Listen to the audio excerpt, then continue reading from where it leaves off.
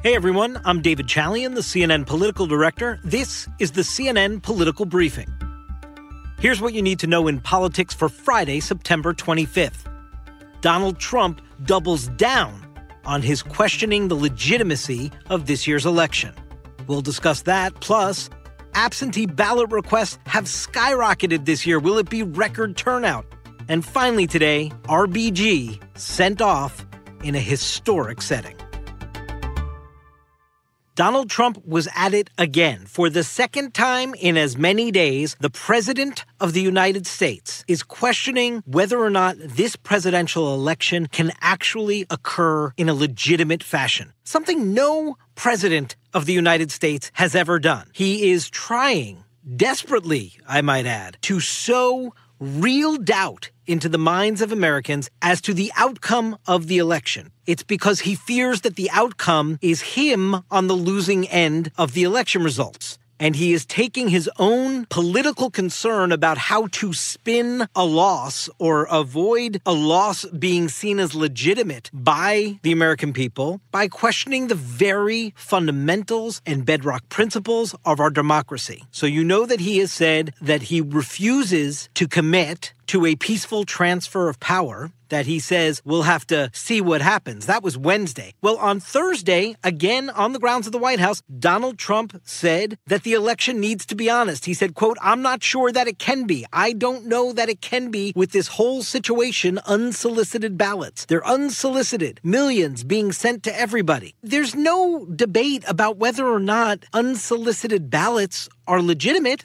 They are. States have been sending ballots out to voters, in some cases, for years. Some are doing it first time around this time due to the pandemic. But the fact that Donald Trump somehow equates that with a dishonest election has nothing to do with actually how the election is conducted. It has everything to do with Donald Trump trying to guard against a loss in this presidential election being seen as legitimate. That's it. This is why I don't think I've ever seen New York Times columnist Tom Friedman as concerned about a president and his actions and his words as I did last night when Friedman appeared with Anderson Cooper on CNN. I'm terrified to find myself ending my career as a journalist covering America's potential second civil war in its history.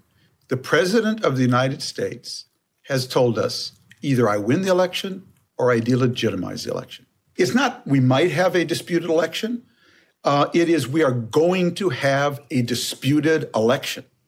Haunting words from one of the big thinkers in America who really does not play the role of alarmist very often throughout his career. So it was quite eye-opening to see him using that kind of language last night on CNN. And while Republicans on Capitol Hill tried to make clear that there would be a peaceful transfer of power, they did so, of course, without trying to offend the president as they tried to steer the president back on course to more sure footing about our democracy. I don't know if that's going to end up being the most successful way to get the president back with the program that our election is going to be a legitimate one. Here's what else you need to know today. We now have, according to CNN reporting, a survey of 42 states who shared information about absentee ballot requests. Some 28 million absentee ballots have been requested already. We're not in October yet, folks. Add that to the roughly 43 million that will be automatically sent out in states that are all vote by mail, and you don't need to request a ballot. You've got 71 million ballots requested or automatically sent out. That is smashing the record of some 50 million ballots that were actually cast before Election Day back in 2016. So you have this extraordinary interest in the election. But here's the real data of ballots being requested, and you see that tens upon tens of millions of Americans are planning to vote early or absentee. And what do we know? We know there's a fundamental difference politically between the voters who are planning to vote early or absentee and by mail versus those who plan to vote in person on Election Day. Donald Trump knows this too. Every poll has shown it. This is why he is freaking out about the so-called ballots or a dishonest election, as he says. It's because he knows that Democrats, Biden supporters, are far more likely to say that they want to cast their ballots early absentee or by mail, versus Trump supporters who say they're far more likely to want to cast their ballots in person on Election Day. They're two different electorates. And the numbers that we're seeing right now shows the energy, the enthusiasm, the interest in the early and absentee process, a process that Donald Trump has been trying to denigrate, except in some places like Florida or Arizona, where he sees that he needs those voters too in order to win the election. Here's the problem. His own FBI director makes clear before Congress under oath that there is no widespread voter fraud in America. Here's Christopher Wray. We have not seen historically any kind of coordinated national voter fraud effort in a major election, whether it's by mail or otherwise. Those comments from Donald Trump's hand-picked FBI director. Wray is the latest Trump administration official to now be suffering that ire of the president because he's not adopting totally absurd political talking points that the president is doling out to try and question legitimacy of this election. Wray won't do it because the facts don't back it up.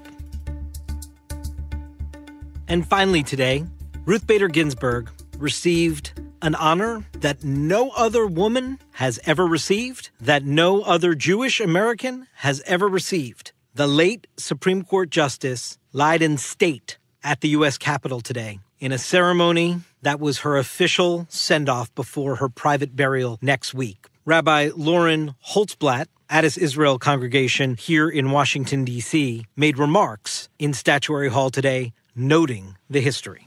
She was our prophet, our North Star, our strength for so very long. Now she must be permitted to rest after toiling so hard for every single one of us. Speaker Pelosi hosted that historic farewell at the U.S. Capitol today, and Joe Biden, the Democratic nominee, and Kamala Harris, his running mate, were both present for the ceremony today as well. With this final official send-off of Ruth Bader Ginsburg, the attention will now completely turn to the president naming her successor, which he has said he will do Saturday at 5 p.m. Eastern.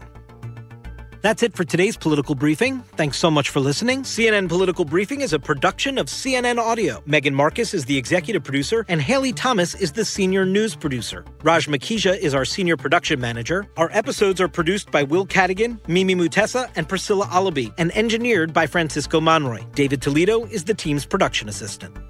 We'll talk to you on Monday.